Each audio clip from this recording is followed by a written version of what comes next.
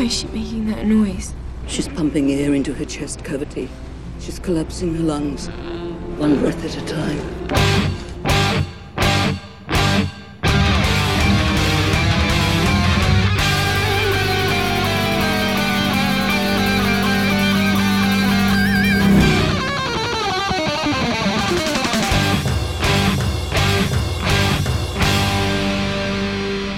Welcome to the Mad Max Minute, where we ventilate the chest cavity of Mad Max Fury Road 1 minute at a time. I'm Rick. And I'm Julia. And today we're talking about minute 108, which begins with Furiosa's condition worsening in the backseat, and it ends with Melita pointing out that Furiosa has lost a lot of blood. Wrapping up the week with us is the only podcaster we want pointing out serious medical conditions. It's comic book Alex Robinson from the Star Wars Minute.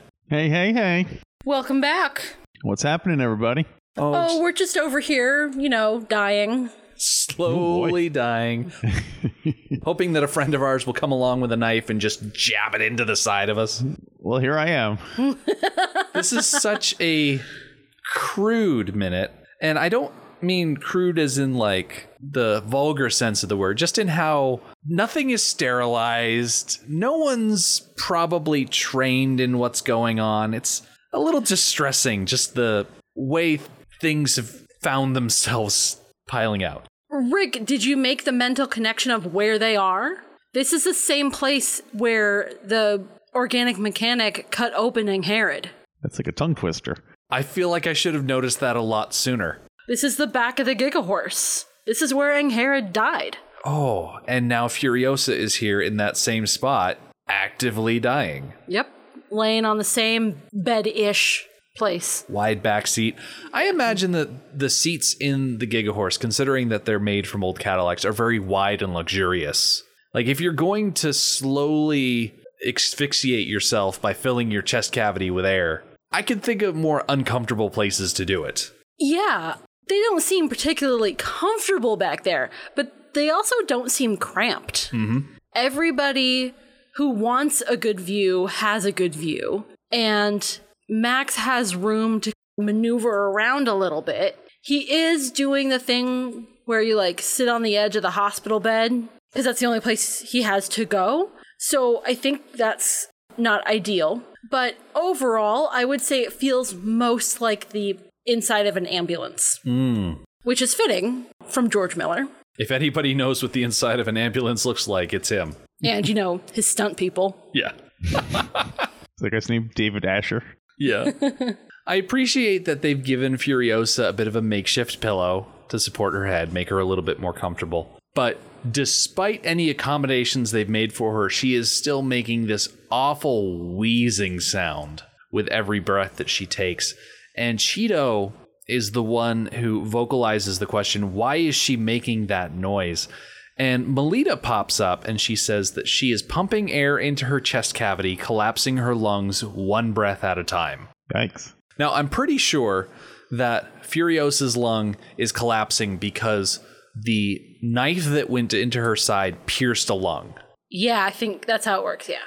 Either that or the air is getting into her body through the puncture wound, and it's creating positive pressure in the chest cavity that way, but I think it's mostly because of air escaping the lung. Well, I don't know. The lungs function via the diaphragm, expand and contract the lungs, which pulls in the air and then pushes it out. So if the cavity in general has access to air via a stab wound, the diaphragm would, I think, suck air in that hole as well. I looked up this situation of collapsing lungs.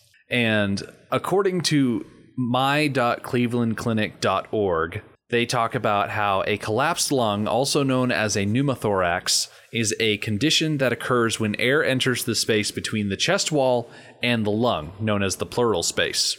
As air builds up, pressure inside the pleural space increases and causes the lungs to collapse.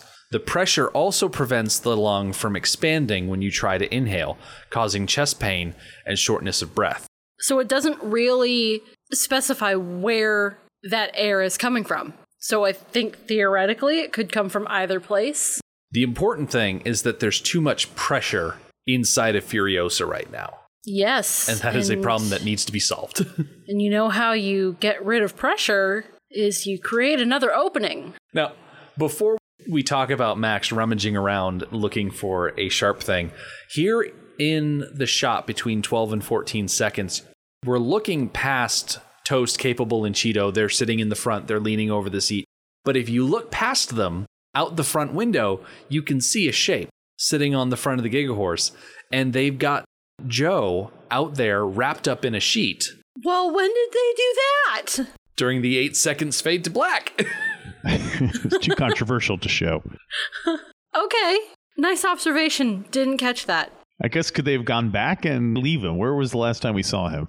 In the driver's seat of this vehicle. Yeah, so in order for Jillian to get behind the wheel, they would have had to move Joe anyway. True, because at the point of fade to black, the last time we saw inside the vehicle, Toast was driving, reaching around the body of Joe. So they must have pulled over, got themselves situated. They would have needed to get Furiosa inside, laying comfortably, put something under her head. So I think they probably pulled over. With all the war parties trapped behind the crashed war rig and doofwagon, they're not getting through anytime soon. I would have liked to see that because it would have mirrored the pullover that happened on this same flat where they were kind of recovering from the toxic storm portion of the chase. So it would have been a nice mirror to see them stopping to, resituate themselves under very different circumstances. Alex, what do you think? I don't know enough about the geography to be able to respond. I imagine that if they stopped, then they would have taken care of this scene while they were not moving. Well, that's another good question. I know that they really need to get back to the Citadel, but why not take care of Furiosa while they're not moving? Yeah. Are they still worried about the vultures or the buzzers or whatever those people were that you're talking about? It could be. There's a lot of people who could get to the Citadel before them and take control. Because there's still Gastown and the Bullet Farm. Yeah. Plus, the buzzards and technically the Rock Riders. It could be a fear and loathing in Las Vegas situation where they can't stop here. This is Bat Country. Yeah, that's true. Maybe they're just in unfriendly gang territory. It's probably never a good idea to stay still too long in the Mad Max universe. I would think so. Plus, here in this minute, as they're driving through the wasteland, does it look like they've hit the evening portion of the day? No. I feel like that's a trick question. Why do you ask such a thing? Because it looks to me like the sun is going down. That it's not quite as the middle of the day as it was during the actual canyon chase. It looks like things are shifting a little bit more orange because the sun is going down. I think I agree with you there. It's also very overcast, which is making things just not quite as bright. It's very gray. Yes. What would be the significance of it being sundown? Or I guess because they get there when it's the sun is still out? Well, if I know anything about George Miller, there's absolutely no significance whatsoever about the placement of the sun. Yeah, that's true. He does not care where the sun is when he shoots. He just shoots.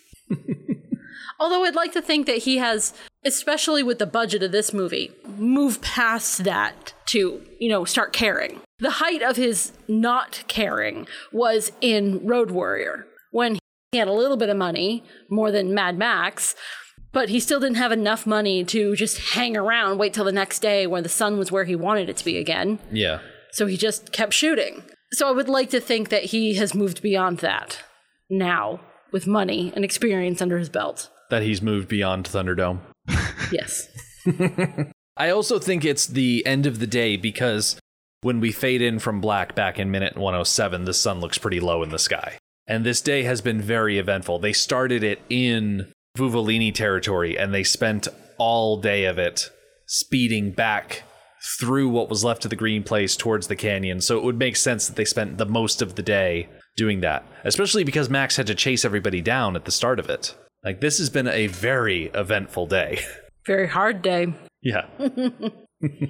But getting back to Furiosa's collapsed lung situation, when Max hears the prognosis, he starts digging around in a bucket on the floor and he pulls out this blade and he places it at Furiosa's side, and I love how he apologizes before he plunges it into her side. As he's inspecting the knife, he's like, I know this looks bad, and then he puts the knife at her and he looks over and he's like, I'm so sorry, and then he smacks it and it goes right in, and Furiosa gasps as if this is the first real breath she's been able to take for a long time. I assume the pain of the relief of being able to breathe again is worth the pain of having a knife shoved into your side. She certainly makes it seem so, because she does seem quite relieved, and she perks up a bit. Yeah, she doesn't complain or anything. Now, what Max is doing here, according to what I was able to look up, so grain of salt, everybody, he's performing a chest decompression, letting air out of the chest cavity, thereby neutralizing the air pressure inside so that her lungs can properly inflate. In reality, when we're not in an action movie where everything needs to be truncated, this process is a lot more involved. It's very specific about where you're supposed to stick someone, and you're supposed to use a cannula or some sort of long, thin needle. The idea is that you are creating a controlled pathway for air to escape and neutralize pressure instead of just smacking the butt of a knife and puncturing, because what Max is doing is a very high possibility of doing further damage. I don't know how much first aid training he has as a highway cop from the near post-apocalypse. No first aid training shows you how to do that. Yeah, that's what I'm getting at. Yeah. Oh, there's a movie, it's like on the tip of my tongue. I can't remember what it is, but it's somebody, there's a doctor, they're in a restaurant, and someone is like choking or something, and they take the pen apart so that it's a hollow tube, and they stab it into their chest to create an opening so that they're not choking. That's very much what I pictured when this was happening. And I really just don't think that what Max does would work without some sort of tube.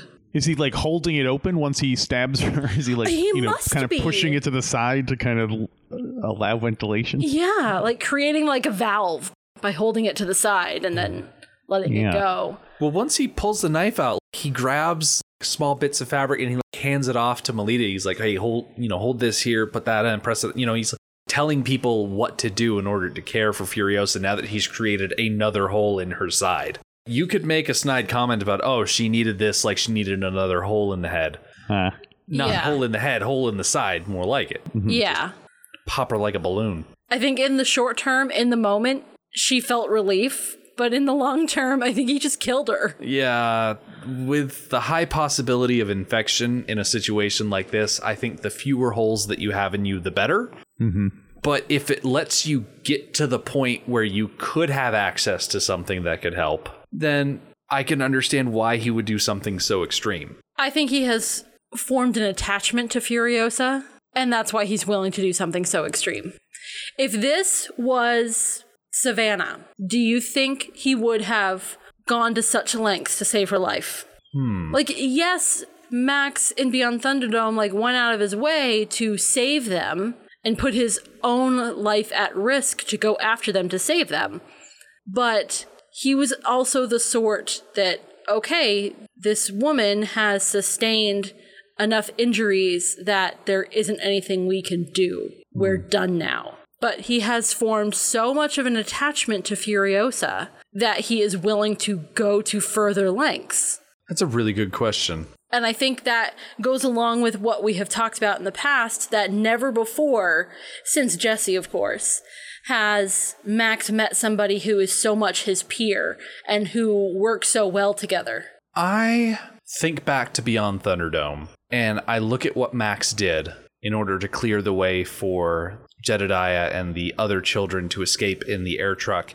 And I see a bit of a parallel between that act and what Nux did in this movie. Oh, for sure, yeah. And it's hard for me to think what Max would have done if he had stayed on the plane and was in a situation where Savannah needed the kind of help that Furiosa needs. I would like to think that he would have done the same thing, offered what help he could have, first aid-wise. But I'm not entirely sure. I don't know if Max would have done what he's going to do on Monday. But I could definitely, now that I think hard about it, see him doing this, offering relief in some way through this knowledge that he just has in the back of his head when it comes to what to do in this situation. I think Max has enough knowledge to know that creating another opening and allowing her to breathe, it's not saving her life.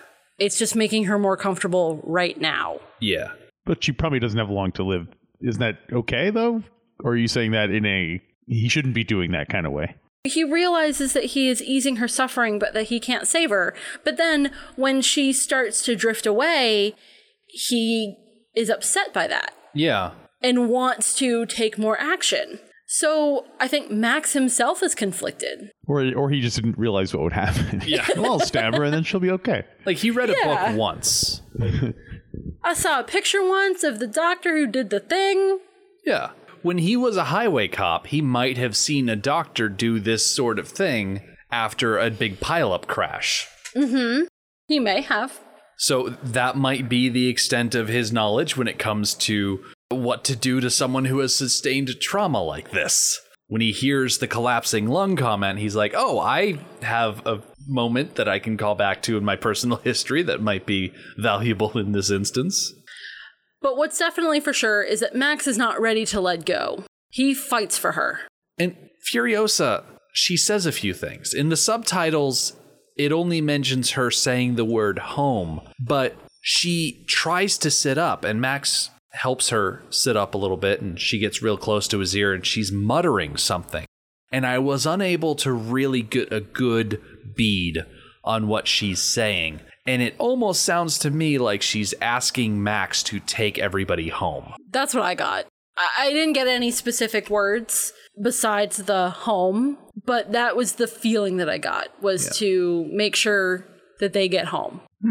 I guess when I watched it, the first thing I thought was that she was kind of like delirious, and she was like, oh, I'm home, or something like that. But especially since she was so disappointed by the outcome of the, try to find that green place that they were looking for. But as she starts to drift away, Julia, like you mentioned, Max is like, no. Like, there's several no's in the subtitles. Mm-hmm. That he does not want her to drift off. And as he lowers her down towards the pillow, she does look like she's just drifting away. And Melita, very helpfully from the back, mentions that Furiosa is exsanguinated. From the Latin, ex meaning out of, and sanguis meaning blood. So it's very literally, she is out of blood. A situation which Max, in theory, should be very familiar with. In theory, yeah. In practice, it's a mystery. So anyone that's practiced on their Latin finds it very repetitive that Melita follows that up by saying drained all her blood. Which makes a lot of sense considering when she was stabbed and all of the things she did once she was stabbed and then pulled out the knife and then decided to go climbing all over everything and fighting dudes and stabbing folks in the face with harpoons. Yeah, she's been a busy woman. You would think all of those leather straps would create some sort of positive pressure to keep all the blood inside, but probably not as much as we think. Women don't let a little bit of bleeding get in the way of getting the job done. That's very true. Just a typical day at the office. This situation would be drastically different if tampons existed in the post-apocalypse, because I've seen cop shows where in a pinch, there's a guy with a gunshot wound and they grab a tampon and they jam that thing into the gunshot and then deploy it. Yep, it's very handy. They're very, very absorbent. Those people also have a hospital they can go to. Right, it's also very temporary. Yeah, I mean, I don't know if you want to pursue that line of thought, but I can't imagine that there's commercial manufacturing of feminine hygiene products anymore in the not too distant future. So they must have improvised some other way of, dealing with that stuff. Yeah, funny that George Miller didn't make that a key plot point in his action movie. It's a big plot hole. I think it is a big plot hole. Speaking of that subject, shouldn't Furiosa have had like a kit of some kind on her truck? I mean, I know the truck's gone, but like first aid / sanitary supply kit? Something that they could have grabbed on their way out, much like how the DAG did with the bag of seeds. Oh, okay, we're abandoning ship. Let's grab a bag of seeds. Let's grab first aid kit, whatever weapons we can get our hands on as we go from the war rig to the Gigahorse. I mean, I know that the climax was winding down at the time, but they didn't know that. I am a little disappointed in Immortan Joe and the War Boys that they did not properly equip their vehicles with first aid kits and seatbelts. And I know I've mentioned the seatbelts before, but just the overall sense of safe work environment, still very disappointing. Yeah, they must have a lot of, their insurance rates must be through the roof. Oh, absolutely. Cover all those War Boys. At least Immortan Joe has the good sense to put some hand railings on his high walkways. Hey, is that a swing at me? Just as long as you duck in time. Hearing Melita mention that Furiosa is drained of all her blood, Max seems to have a light bulb go on over his head, and he starts frantically looking around. Now, we're not quite sure in this minute what he's looking for. That's something that will be covered in Monday, but we can take a guess that his universal donor status is going to come into play here at the end of the movie. Oh, for sure. We can't let that callback opportunity go to waste. Exactly. But that pretty much brings us to the end of this week. Alex, thank you so much for joining us here in this wind down period. Oh, it's been my pleasure. Makes me want to rewatch the whole movie now. Is there anything you would like to plug for our listeners to check out here at the end of the week? Yes, I am the co-host of a podcast entitled Godfather Minute, which, if you've been paying attention, you can probably guess is me and someone else, in this case my brother, going through the classic Francis Ford Coppola film, The Godfather, 1 minute at a time, and we only do one episode a week, so we're in it for the long haul. I think we're about to hit episode 100, so tune in, godfatherminute.com. Very cool. I think it's appropriate because there are so many in the Movies by Minutes community that like to refer to you as one of the godfathers of the format. So it only makes sense. Did not occur to me, but yeah, I'll go with that. Sounds good. Yeah. As for us, we will be coming back on Monday when Max will put his universal donor status to good use. He will hit a vein in one try and finally tell Furiosa his name. The Mad Max Minute podcast is a fan project by Rick and Julia Ingham. The Mad Max franchise was created by George Miller and Byron Kennedy, is presented by Kennedy Miller Mitchell Productions, and distributed by Warner Brothers. Mad Max Minute is produced and edited by Rick Ingham. Our opening music is Verdi's Dies Irae by Daniel Bautista of danielbautista.com. Our home on the internet is madmaxminute.com. You can follow us on Twitter at madmaxminute, like us on Facebook by searching for Mad Max Minute, and join our Facebook listener group, Mad Max Minute Beyond Microphone. If you'd like to support the podcast, visit madmaxminute.com, where you can see what's in our TeePublic store, join our Patreon, or even donate to the show to help us keep the tanks full. Thank you for joining us for Minute 108 of Fury Road. We'll see you next time.